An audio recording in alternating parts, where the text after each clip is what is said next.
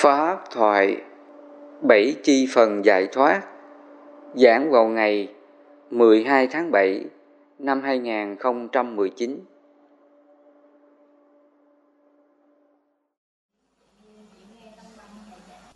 Bảy Bồ Đề Phần. 7 Bồ Đề Phần là 7 chi phần, còn gọi là 7 giác chi đó. Thứ nhất là niệm giác chi, thứ hai là trạch pháp giác chi, thứ ba là tinh tánh giác chi, thứ tư là khinh an giác chi, thứ năm là hỷ giác chi, thứ sáu là định giác chi, thứ bảy là xả giác chi. Nó có 7 cái chi phần đó. Thì 7 cái chi phần này nó là cái pháp hành trợ đạo, giúp cho mình hóa giải mọi cái phiền não, đau khổ trong tâm thức của ta. Thì để mình tu tập 7 cái giác chi này á, nó cũng phải dựa trên cái nền tảng là bát chánh đạo. Mà trong bát chánh đạo nó có 3 phần được chia ra: giới, định, tuệ. Thì giới chỉ cho là chánh mạng, chánh ngữ, chánh nghiệp. Định chỉ cho là chánh tinh tánh, chánh niệm và chánh định. Tuệ chỉ cho là chánh kiến và chánh tư duy. Cho nên giới định tuệ á, là của bát chánh đạo đó. Để mình tu tập các pháp hành trợ đạo, trong đó là có pháp trợ đạo là 7 Bồ Đề Phần, 7 cái chi phần, gọi là 7 giác chi. Và trong đó là có niệm giác chi. Và chúng ta hiểu cái chữ niệm ở đây á, niệm ở đây là nghĩ nhớ những gì mình học từ giáo pháp của Phật. Ví dụ như là mình có được chánh kiến, chánh tư duy, chánh mạng, chánh ngữ, chánh nghiệp, chánh tinh tánh và chánh niệm. Thì trong tâm mình nó có những cái tri kiến hiểu biết này. Mình học những cái điều chân lý Phật dạy, mình giác ngộ được khổ, nguyên nhân của khổ, diệt khổ, con đường đưa đến diệt khổ. Mình thông suốt các chân lý giải thoát này, mình hiểu ra một cách rành mạch trong tâm thức của mình. Đó là niệm giác chi đó. Cho nên niệm giác chi nó là thành quả của trí tuệ giác ngộ, tri kiến giải thoát của ta đó. Vì vậy nó còn cái tên gọi là 7 Bồ Đề Phần đó, 7 cái quả giải thoát, 7 cái phần giải thoát trong tâm thức của ta. Ví dụ mình có cái chánh kiến, chánh tư duy, mình hiểu rằng nếu mình sát sinh hại vật, gian tham trộm cắp, tà dâm ngoại tình, nói dối, nói láo, nói lời hung dữ ác độc, nghiện ngập các thứ nghiện ngập, mình biết rằng nếu mà mình hành động theo cái điều này thì nó dẫn đến cái họa khổ cho mình và mọi người xung quanh mình. Khi mình hiểu ra như vậy thì từ nay mình có dám làm cái điều ác này không? Khi mình hiểu ra như vậy, đó là chánh kiến đó. Chánh kiến là như vậy. Khi mình có cái chánh kiến này thì từ nay trong tâm mình nó luôn có cái chánh niệm, gọi là niệm giác chi. Nó làm cái gì nó cũng có cái niệm chân chánh của nó. Trước khi mình nói ra lời nói gì thì mình hãy cẩn thận, không nói ra lời nói làm cho người kia khổ. Đó là niệm giác chi đó. Vì nó có cái chánh kiến này rồi. Mà khi nó có chánh kiến thì 3 hành động thân khẩu ý nó không còn dám làm cái điều ác nào với ai được nữa. Đó là niệm giác chi đó. Cho nên niệm giác chi nó là cái phần giải thoát của tâm giác ngộ rồi. Cho nên 7 cái Bồ Đề phần là 7 chi phần, nó là 7 cái quả giải thoát mình đã thông suốt rồi. Mà khi mình đã thông suốt, mình sống trên cái 7 cái Bồ Đề giải thoát đó, thì từ nay mình còn khổ không? Hết khổ rồi đó. Dù lỡ cái thân này có bệnh nè, mình biết rằng là cái bệnh này là vô thường, là vô ngã, chết rồi nó tan hoại thành cát bụi. Khi mình có cái niệm giác chi như vậy thì cái tâm mình nó còn chấp cái bệnh không? Hết liền. Ngay đó là mình giải thoát liền đó. Cho nên vì vậy Phật nói pháp ta thiết thực hiện tại, không có thời gian đến để mà thấy có quả tức thời. Chỉ người trí tự mình giác hiểu là như vậy. Khi mà nó giác hiểu, nó có cái trí tuệ hiểu biết đó, nó có cái chánh niệm giác ngộ đó, thì cái khổ gì đến là nó hướng đến niệm xả liền. Nhờ cái niệm giác chi đó mà tâm mình không có khổ với ai được nữa. Như vậy rằng niệm giác chi nó là niệm thiện, niệm giác ngộ, niệm tri kiến giải thoát. Những gì mình đã học từ giáo pháp của Phật, mình tích tập, mình trau dồi, mình tăng trưởng các tri kiến hiểu biết này, cái đó gọi là niệm giác chi. Thì cái niệm giác chi này nó cũng tương ứng với lại là chánh niệm trong bát chánh đạo đó. Hoặc là nó cũng tương ứng trong cái pháp ngũ căn ngũ lực, gọi là niệm căn và niệm lực. Niệm căn là chỉ cho là trong cái ý thức mình đó, nó có cái chánh niệm, nó hậu trì các căn đó, mắt, tai, mũi, miệng, thân. Dù cho trên 6 căn này nó có những cái ác pháp nào tác động, thì nó chánh niệm, nó phòng hộ, nó buông xả.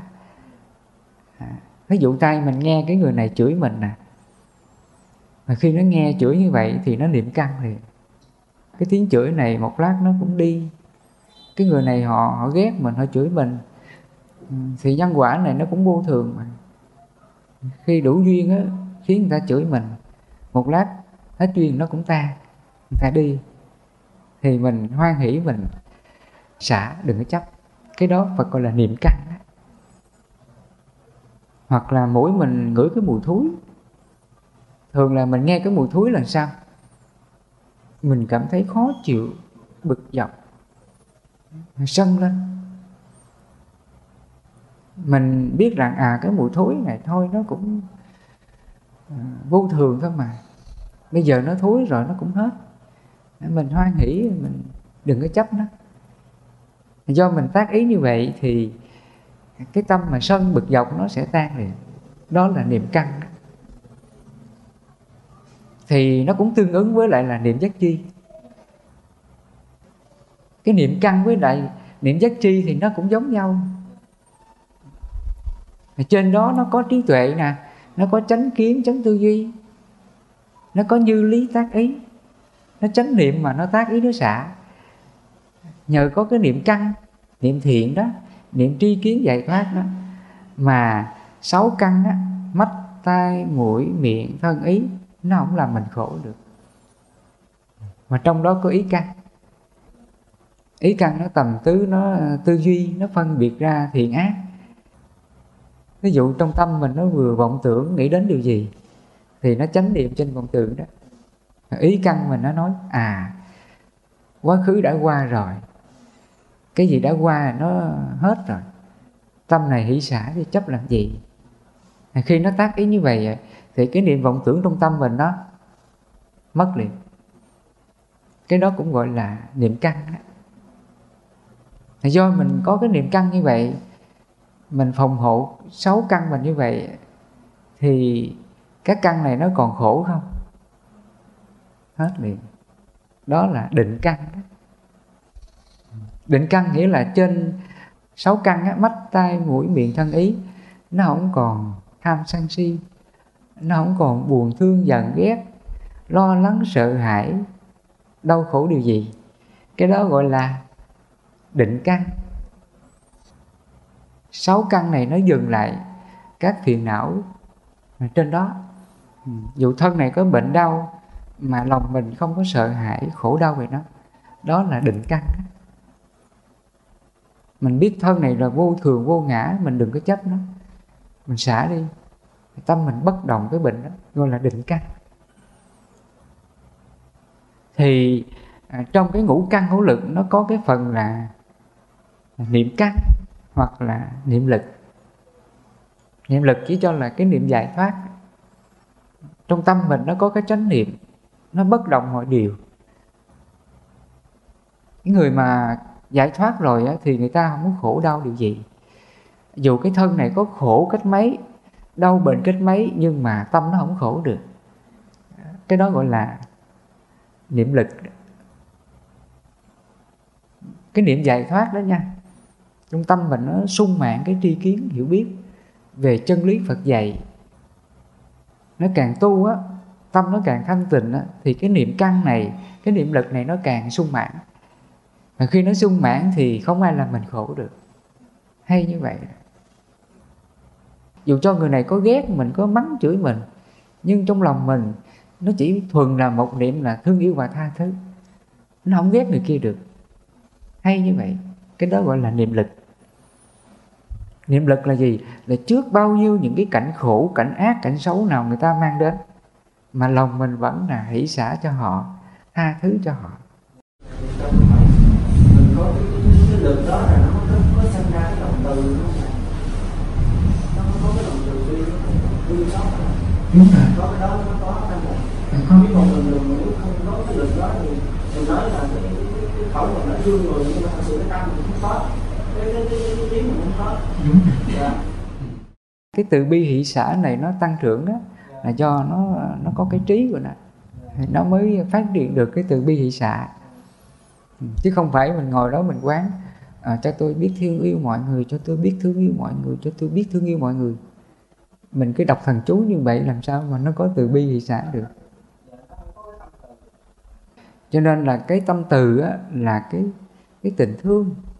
Mà cái tình thương này nó xuất phát là cái trí tuệ. Ví dụ như là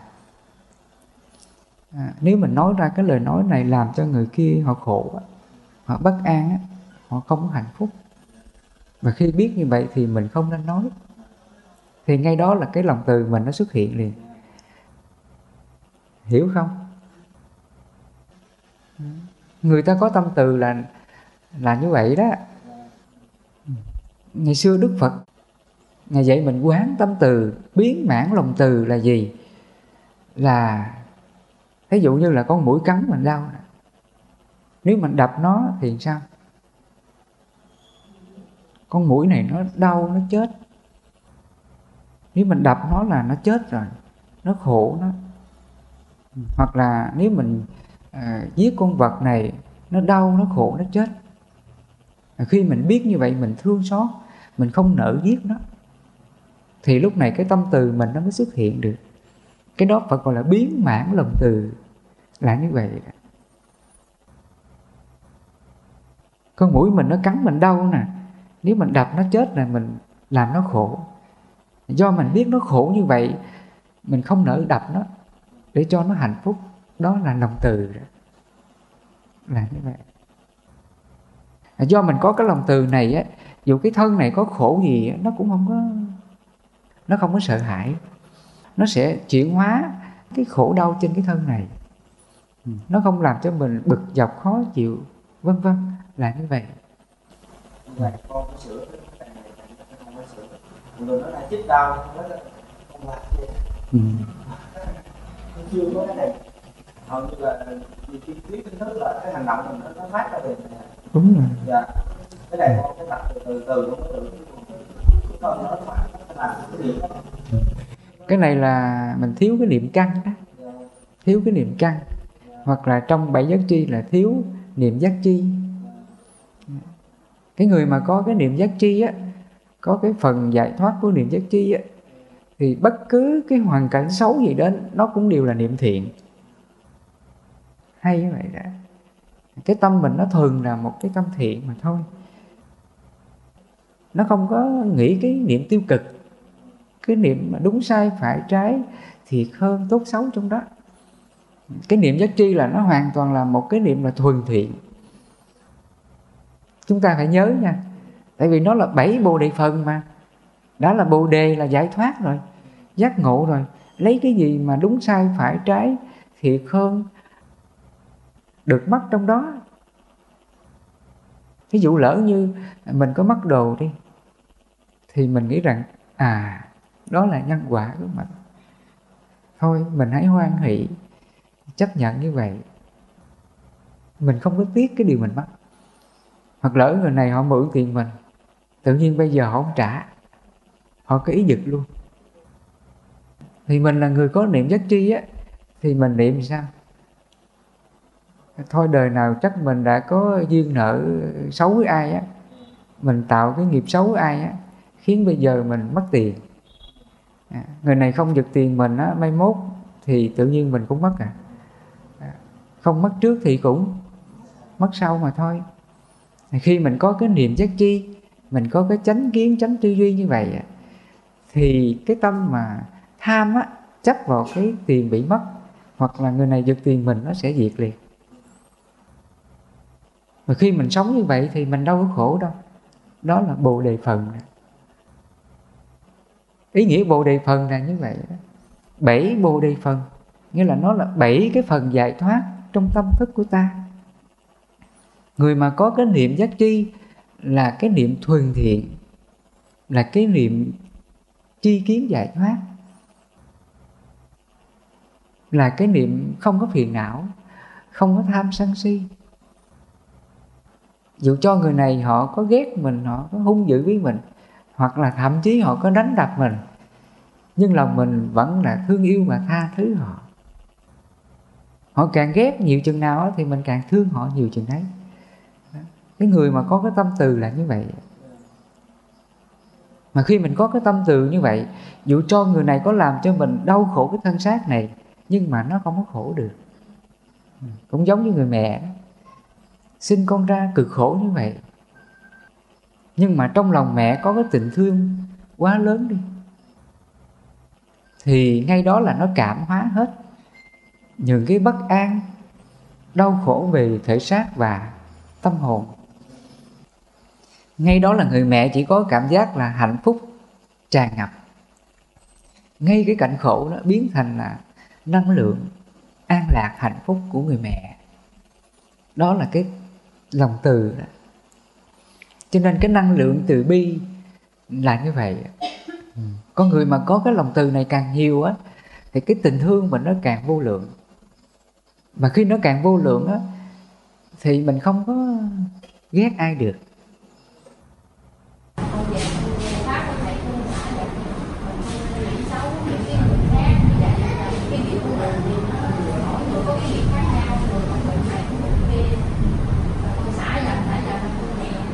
Đúng rồi. Đi một phần nữa là con với chị Bảo là đi chung một cái pháp này. Nhưng mà cái lúc con làm sai thì chị con không có kiểm soát được cái tâm con nói những cái lời như thế nào.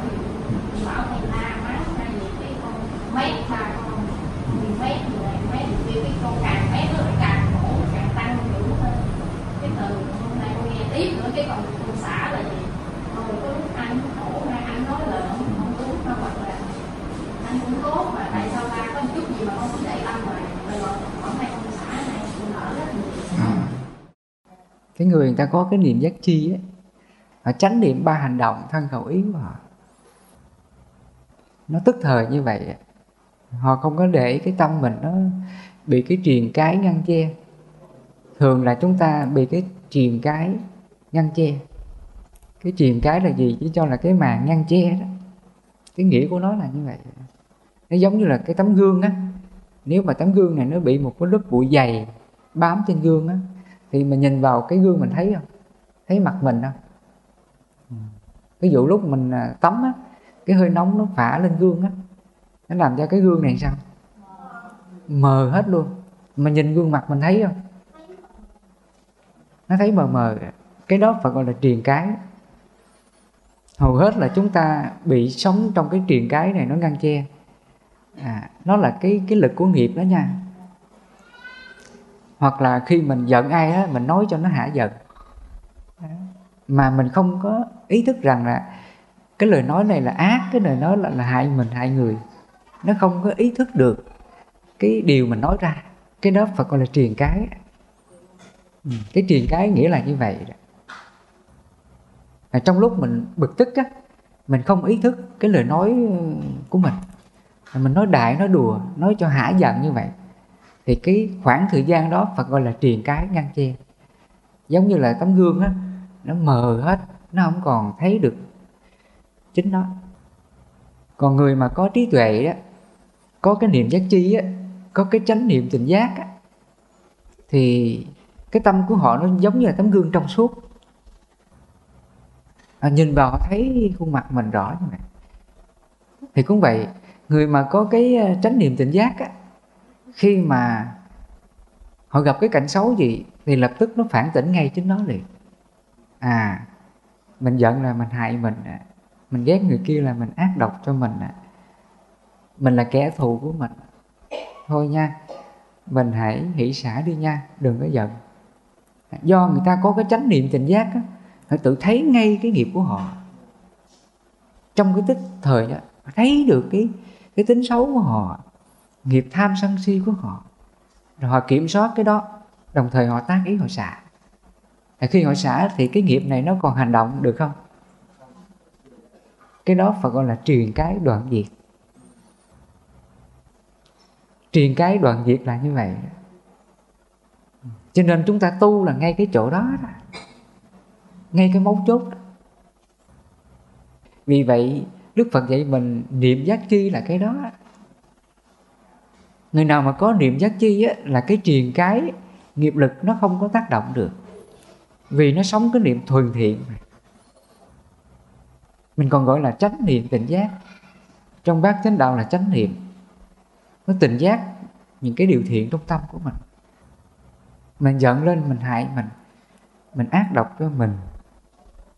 Khi mình chánh niệm tỉnh giác ra cái tâm đó thì lập tức nó xả liền. Nó không còn hành động cái điều giận người kia, hờn người kia nữa. Còn nếu mà chúng ta không có chánh niệm này, thường là mình sống cái niệm triền cái ngăn che, rồi nó giục mình phải hành động, phải nói cho hả giận, phải hờn, phải ghét, hỉ nộ ái ố. Mình ngập lặng trong cái biển khổ đó. Hầu hết là chúng sinh là bị sống trong cái biển khổ là như vậy.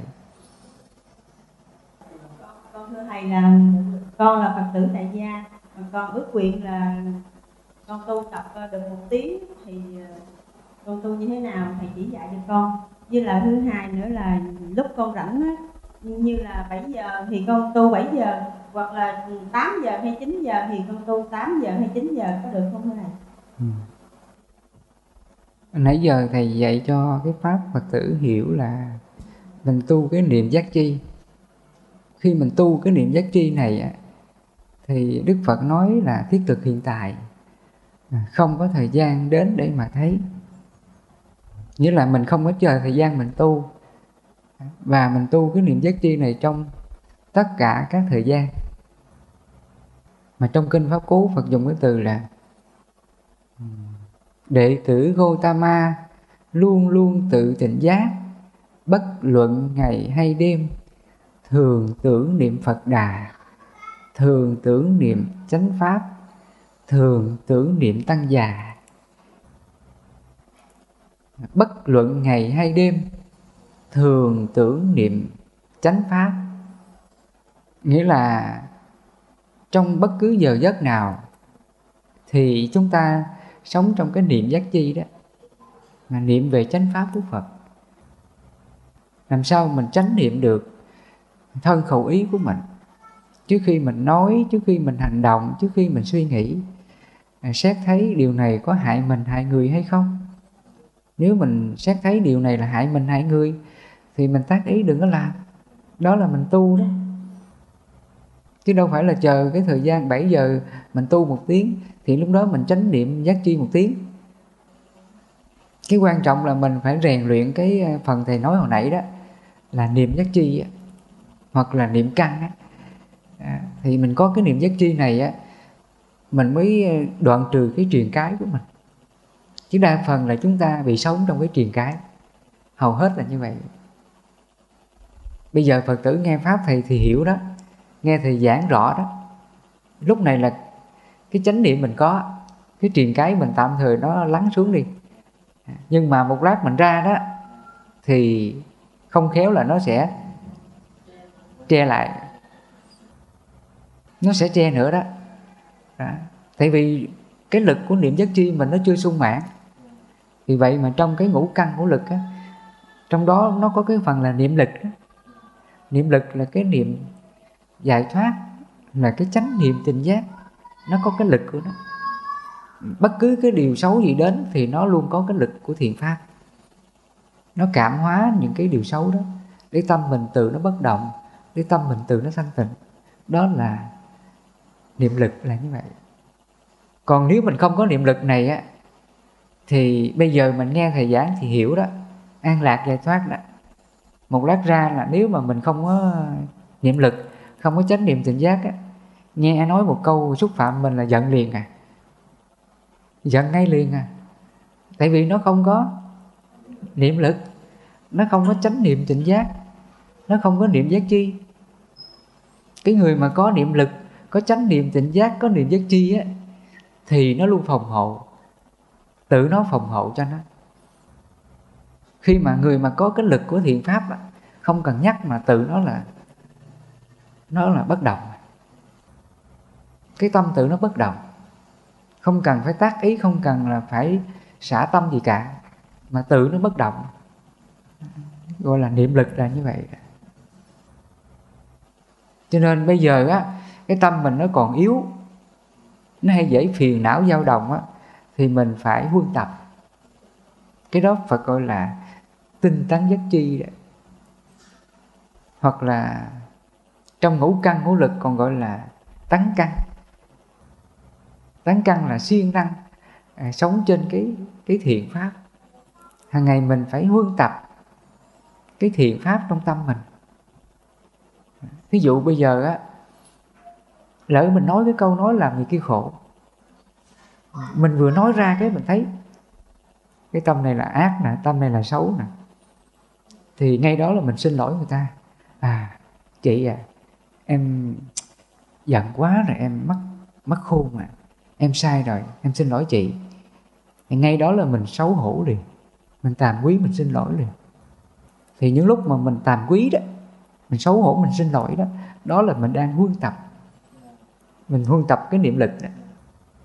Nhờ mình tinh tấn á, mà gọi là tinh tấn căn á, thì mình siêng năng sống trên cái sự kiểm soát đó, phòng hộ cái thân khẩu ý của mình. Dù trước đó là mình không có chánh niệm liền, lỡ mình nói ra cái câu nói làm người kia khổ, sau đó mình phát hiện ra là mình xấu hổ, mình xin lỗi, thì những lúc đó là cái niệm lực mình nó sẽ huân tập lên. Và do mình tu tập siêng năng trên cái niệm thiện đó, thì dần dần cái niệm lực này nó sung mãn. Khi nó sung mãn là nó tự kiểm soát tức thời ngay đó, nó không còn nói ra những lời nói làm cho mình khổ, người kia khổ được.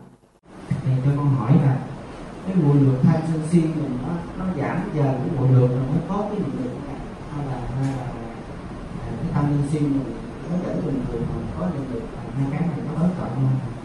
Cái niệm lực là nó là cái kết quả thành tựu cái điều mình đã tu tập. Hoặc là niệm giác chi á, nó cũng là kết quả thành tựu những gì mình đã tu tập rồi. Ví dụ cái tâm mình nó hết sân rồi, từ nay ai nói gì nó không còn sân nữa, cái đó gọi là niệm lực. Còn lúc mình đang tu á, đó là mình đang làm bụi lược tham sân si, thì lúc này gọi là niệm căn.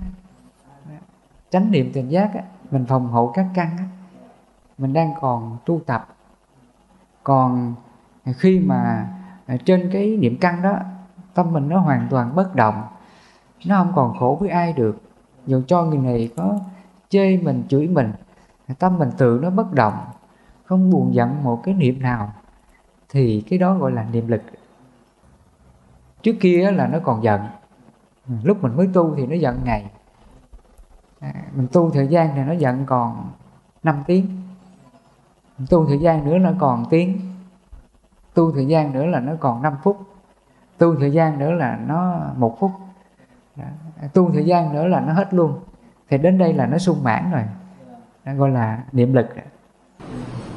Hồi xưa tôi giận cái thân khẩu nó hay bộc phát, bây giờ hầu như là nó giảm nhiều, nó giảm nhiều, nhưng mà ý mình còn, ý nó còn có chuyện còn được dọc còn dân ghét, nhưng mà chúng ta giảm rồi, và con thấy là cái đường chúng ta giảm rồi. Cái ý mình nó là cái thức, cái biết, còn cái giận nó là cái nghiệp. Trong thân mình nó có 2 phần. Nghiệp mình nó là các hành động mình tạo ra, ý mình nó là sự hiểu biết, tư duy. Nếu mà cái ý này nó thanh tịnh đó, nó không có tham sân si á, thì cái ý này nó không có khổ, nó không có phiền não, đau khổ, buồn phiền ai. Còn nếu mà mình còn cái nghiệp tham sân si á, thì cái nghiệp này nó tác động lên ý, khiến cái ý mình lúc nào cũng buồn phiền sân giận. Rồi từ đó mình có cái hành động là tạo nghiệp, là như vậy. Cho nên để hiểu ra điều này cho rõ đó, thì trong cái pháp 12 nhân duyên á, Đức Phật Ngài phân tích mình rất là rõ đó. Do có duyên vô minh mà có hành, mà hành ở đây chỉ cho là hành động tạo nghiệp đó. Do có hạnh mà có thức. Thức đây là khổ vui. Thức đây là khổ vui đó. Nếu mà cái hành này nó chấp vào cái điều tốt thì nó làm cho mình hoan hỷ vui. Nếu mà cái hành này nó chấp vào cái điều xấu, nó làm cho mình là buồn khổ. Cho nên là thức chỉ cho là khổ vui. Thì ý mình nó cũng là thức. Nếu mà trên đây mình có cái hành, mình chấp vào cái hành, mình tham sân si á, thân này mình chấp, khẩu này mình chấp, ý này mình chấp, thì nó tạo ra cái thức khổ vui đó, là như vậy. Vì vậy Phật nói do cái hành mà có duyên thức, là như vậy. Còn nếu mà mình có minh, có trí tuệ, thì 3 hành động thân khẩu ý nó không chấp, phải không? Dù cho con mũi mình nó cắn mình đau, nhưng mà trong ý mình nó không có chấp đập con mũi nữa, thì đó là hành diệt. Và khi hành diệt thì thức tạo nghiệp còn không? Không còn nữa. Thức này nó không còn ác nữa. Đó là thức diệt đó. Thức này nó sống là thuần thiện đó. Đó là thức diệt đó. Mà khi thức diệt thì danh sắc diệt. Danh sắc chỉ cho là cái thân này nó đoạn diệt rồi. Dù cho con muỗi nó cắn mình đau chăng nữa, nó đâu còn chấp cái thân đó nữa. Nó đâu còn sợ là bệnh đau khổ này nọ. Nó đoạn diệt. Đó là danh sắc diệt, là như vậy. Cho nên nãy giờ Thầy giúp cho Phật tử mình hiểu về các pháp hành trợ đạo của Phật. Mà Thầy chỉ nói một phần thôi đó. Trong khi nó tới là 7 Bồ Đề phần, 7 cái phần giải thoát của ta đó. Và trong đó là có cái gì? Có là trạch pháp giác chi. Trạch pháp chỉ cho là nó tương ứng pháp. Khi mình có những cái khổ nào xảy ra thì mình tương ứng một trong những cái pháp Phật dạy để mình tu tập trên đó. Người mà có cái niệm giác tri với sung mãn á, thì trong tâm mình nó có đầy đủ cái năng lực tri kiến hiểu biết của nó. Thì những cái nghiệp khổ nào xảy ra đó, thì trong tâm mình nó trạch đúng cái pháp đó, chính xác luôn. Nó không có sai lệch. Nó nói đúng với cái chân lý của nó. Không có mơ hồ, không có trừu tượng nha. Cái đó gọi là trạch pháp giác chi đó. Ví dụ như là Phật dạy mình là nếu mình ăn ngày một bữa đó, thì cái cơ thể mình nó ít bệnh tật, thân thể được an lạc, được nhiều sức khỏe. Nó phù hợp với cái việc ăn của mình. Khi mình hiểu tổng thể ra cái điều đó thì mình áp dụng cái phương pháp ăn hẹn bữa, và từ nay mình không sợ khổ nữa. Cho nên khi Đức Phật Ngài tu tập, Ngài trải nghiệm ba điều này, Ngài chứng thực về điều đó, thì Ngài nói lên cái điều này là sự thật, là chân lý. Cái đó gọi là trạch pháp giác chi đó. Khi Ngài nói ra cái gì nó phải phù hợp với cái sức khỏe, tâm sinh lý của mình, nó phù hợp với cái sự giải thoát, chấm dứt mọi phiền não nơi cái thân này, nó hội đủ tất cả những cái phần giải thoát đó, gọi là trạch pháp giác chi. Cho nên cái trạch pháp giác chi này nó tuyệt diệu lắm. Bậc mà chứng được cái 7 năng lực giác chi này thì các ngài nói ra điều gì nó không đi ngược lại đời. Trong kinh Phật thường dùng cái từ là khi ta nói ra điều gì nó không phản lại đời, nó không đi ngược lại đời. Ngài nói ra điều gì nó phù hợp với đời ta mới nói. Cho nên chúng ta thấy có những điều Đức Phật Ngài nói cách đây là hơn 2.500 năm, mà đến bây giờ khoa học người ta khám phá ra những điều Phật nói là tuyệt vời. Ví dụ như là ăn ngày một bữa đi, mà bây giờ khoa học người ta mới khám phá ra được, người ta mới xác nhận rằng là Đức Phật thực hành như vậy là đúng, Ngài dạy như vậy là đúng, không có sai với khoa học. Chính vì vậy mà nhà bác học Einstein á, ông có nói đó, có những điều Đức Phật nói từ nó chứng minh hết mọi điều. Dù cho cuộc đời này có văn minh, khoa học có văn minh, có phát triển đến mấy, thì nó luôn phù hợp với những điều Phật nói. Mà khoa học càng phát triển á, thì nó càng phù hợp cho những điều lời Phật dạy. Trong lời Phật dạy, tại vì tự nó là chân lý, tự nó là sự thật. Cái gì sự thật thì nó phù hợp hết mọi cái kiến thức thời đại ở đời. Dù cho kiến thức thời đại ở đời có phát triển đến mấy nghìn năm, triệu năm sau, thì nó cũng càng có giá trị mà thôi. Thì sở dĩ Đức Phật Ngài nói ra cái điều chân lý này được, đó là do cái gì? Đó là trạch pháp giác chi đó. Những gì mà Đức Phật còn để lại trong kinh sử á, Ngài giảng dạy cho chúng ta mọi điều về pháp giải thoát, chấm dứt đau khổ, cũng từ là trạch pháp giác chi. Nhờ có trạch pháp giác chi mà Đức Phật Ngài mới phân tích cho ta những điều này, những điều kia nó phù hợp với pháp.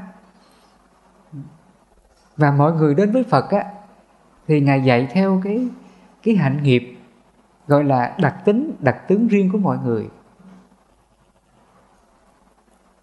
Có người thì họ bị cái nghiệp sân nhiều, thì Đức Phật phải trạch pháp cho họ tu tập cái pháp là tâm từ và tâm bi. Đó, nó tương ứng với cái pháp đó. Cái người mà có tâm sân nhiều á, thì phải tu cái pháp từ bi. Trước đây người ta chửi mình giận liền, thì bây giờ mình tu cái tâm bi, mình quán rằng là cái người chửi mình thì họ cũng khổ lắm, mà khi họ khổ là mình biết thương xót họ, cảm thông cho cái người chửi mình. Do mình có trí tuệ, mình quán tâm bi như vậy, thì cái sân mình nó giảm liền. Cái đó gọi là trạch pháp giác chi đó. Cho nên người nào đến với Phật, Ngài xem cái người này đang bị trói buộc cái nghiệp phiền não nào, và Ngài chỉ cho mình cái pháp tu tương ứng với cái đặc tướng của người kia. Về mình áp dụng cái đặc tướng của mình, cứ tu như vậy là mình cũng chứng đạo, cũng giải thoát. Đó là trạch pháp giác chi đó. Cho nên khi mà chúng ta có được năng lực trạch pháp giác chi á, là do mình có cái gì trước, đó là niệm giác chi, phải không? Niệm là mình đã thông suốt về những gì Phật dạy rồi.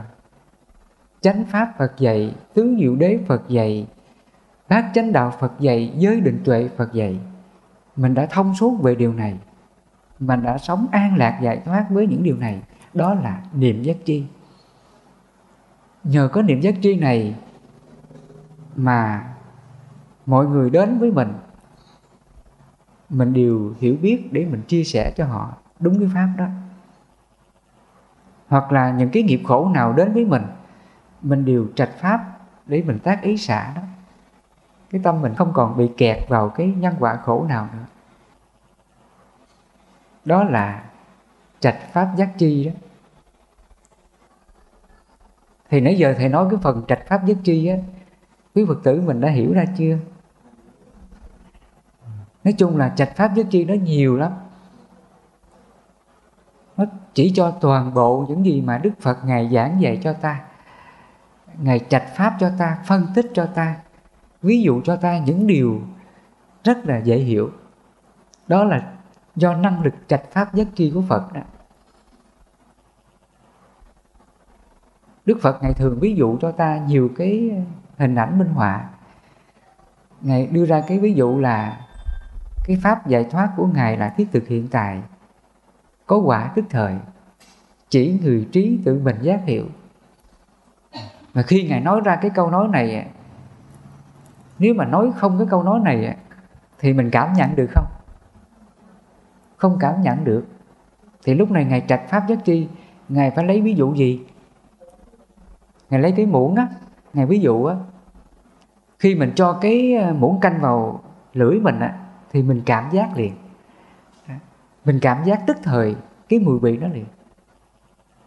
Mà khi Đức Phật Ngài trạch pháp, Ngài ví dụ cái muỗng canh cho vào lưỡi, mình cảm nhận được mùi vị của nó. Thì chánh pháp Phật cũng vậy. Khi mình chánh niệm cái tâm mình xả cái tâm giận, buồn khổ trong tâm mình, thì ngay đó là mình được niết bàn tức thời liền.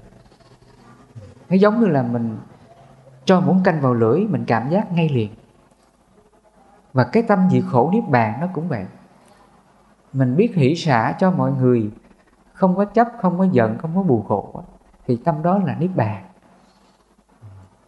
Khi Đức Phật Ngài phân tích như vậy, Ngài ví dụ minh họa như vậy, cái trường hợp đó gọi là trạch pháp giác chi đó. Cho nên Đức Phật Ngài có cái danh hiệu là bậc ứng cúng, chánh biến tri, minh hành túc, thiện thệ, thế gian giải, vô thượng sĩ, điều ngự trượng phu, thiên nhân sư, Phật Thế Tôn. Mà trong đó là có thế gian giải. Ngài giải bày cho mình mọi điều một cách cụ thể nhất, nó phù hợp với những gì mình hiểu trên ý thức của mình. Đó là trạch pháp giác chi đó. Cái này nó là cái phần giải thoát của bậc thánh. Một bậc mà vô lậu giải thoát thì các ngài có cái năng lực trạch pháp giác chi này. Ngài nói ra cái gì nó là chính xác, trước sau như một. Vì vậy Đức Phật Ngài nói đó, suốt cuộc đời của ta, từ khi ta chứng đạo cho đến khi ta nhập niết bàn, ta chỉ nói hai điều duy nhất. Ta chỉ nói về khổ và con đường diệt khổ mà thôi. Dù cho Ngài nói có vô số bài kinh nào, vô số những điều ví dụ nào, cũng hướng đến là diệt khổ. Đó là trạch pháp giác chi đó. Ngài có cái năng lực này. Và khi Ngài nói ra tất cả những cái bài kinh, bài pháp nào, thì nó luôn phù hợp với mọi thời đại. Nó không có bị lạc hậu, nó không có mai một. Nó trở thành là một cái chân lý là bất hữu luôn, tồn tại mãi mãi trên thế gian này. Đó là do năng lực trạch pháp giác chi của Phật tạo ra. Còn nếu mình không có trạch pháp giác chi này, thì trong tâm mình nói cái gì nó không chính xác. Có người dạy mình cái pháp này, ban đầu thì mình nghe mình thấy nó hợp lý, mình tu thời gian mình thấy ủa, tu hoài nó không giải thoát, thì biết rằng cái pháp này nó đã sai rồi đó. Còn cái pháp của Phật là Ngài dạy chính xác, tu đến đâu là có kết quả đến đó. Tu 10 người là giải thoát 10 người. nó không có trật. Ví dụ như là Ngài dạy mình, nếu mình không ăn uống phi thời, ai mà áp dụng điều này thì sức khỏe mình được tăng trưởng, bệnh tật sẽ hết. 10 người sẽ được kết quả 10 người. Đó là như vậy. Thì cái này cũng do là năng lực trạch pháp giác chi của Phật tạo ra, là như vậy đó. Cho nên là trạch pháp giác chi nó là kết quả trí tuệ giải thoát mà Đức Phật đã chứng ngộ được. Và nếu chúng ta mình giác ngộ ra những lời dạy này của Phật thì từ từ mình cũng có được trạch pháp giác chi đó. Ví dụ như là mình nghe thầy giảng nè, những điều Phật dạy mình hiểu như vậy, thì từ nay mình có niệm giác chi rồi đó, thấy không? Rồi mai mốt mình gặp ai á, họ mắng chửi mình, họ chê mình, thì ngay đó là mình có trạch pháp giác chi liền. Mình trạch cái gì đây? Mình trạch là thôi người này là duyên nợ của mình. Trước đây mình tạo cái nghiệp xấu cho ai, khiến bây giờ mình gặp cái nhân quả xấu này. Đó là nghiệp của mình. Thôi mình biết hỷ xả cho người ta đi, nhân quả này cũng vô thường, tâm này hãy hỷ xả đi, bất động đi. Lúc mình tư duy á, mình tác ý ra cái nhân quả khổ và nguyên nhân khổ như vậy, đó là mình đang trạch pháp giác chi đó. Cái trạch pháp giác chi này bởi do mình được có niệm giác chi, mà niệm giác chi này là mình nhớ nghĩ những điều Phật dạy, mình học những điều Phật dạy đó, để mình ứng dụng cái điều đó ngay cái chân quả khổ đau này, để mình hóa giải cái phiền não đó, tâm mình sẽ được giải thoát liền. Đó là trạch pháp giác chi đó. Cái đó gọi là bồ đề đó. Nhờ có trạch pháp này thì tâm mình nó mới bất động được, tâm mình nó mới giải thoát được. Đó là trạch pháp giác chi. Thì chiều hôm nay á, thầy phân tích cho quý Phật tử mình một trong các tri phần của 7 giác chi. Sau này có duyên á là thầy giảng thêm những cái phần sau. Nó còn là gì?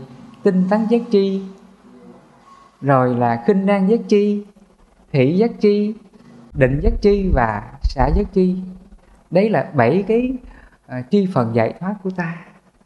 Mà 7 cái tri phần giải thoát này nó cũng tự do mình giác ngộ đó. Chánh kiến, chánh tư duy, chánh mạng, chánh ngữ, chánh nghiệp, chánh tinh tấn, chánh niệm, chánh định. Do mình sống đúng với định tuệ thì các tri phần này từ từ nó sung mãn. Và khi sung mãn đến đâu là mình được bồ đề giải thoát đến đó, là như vậy.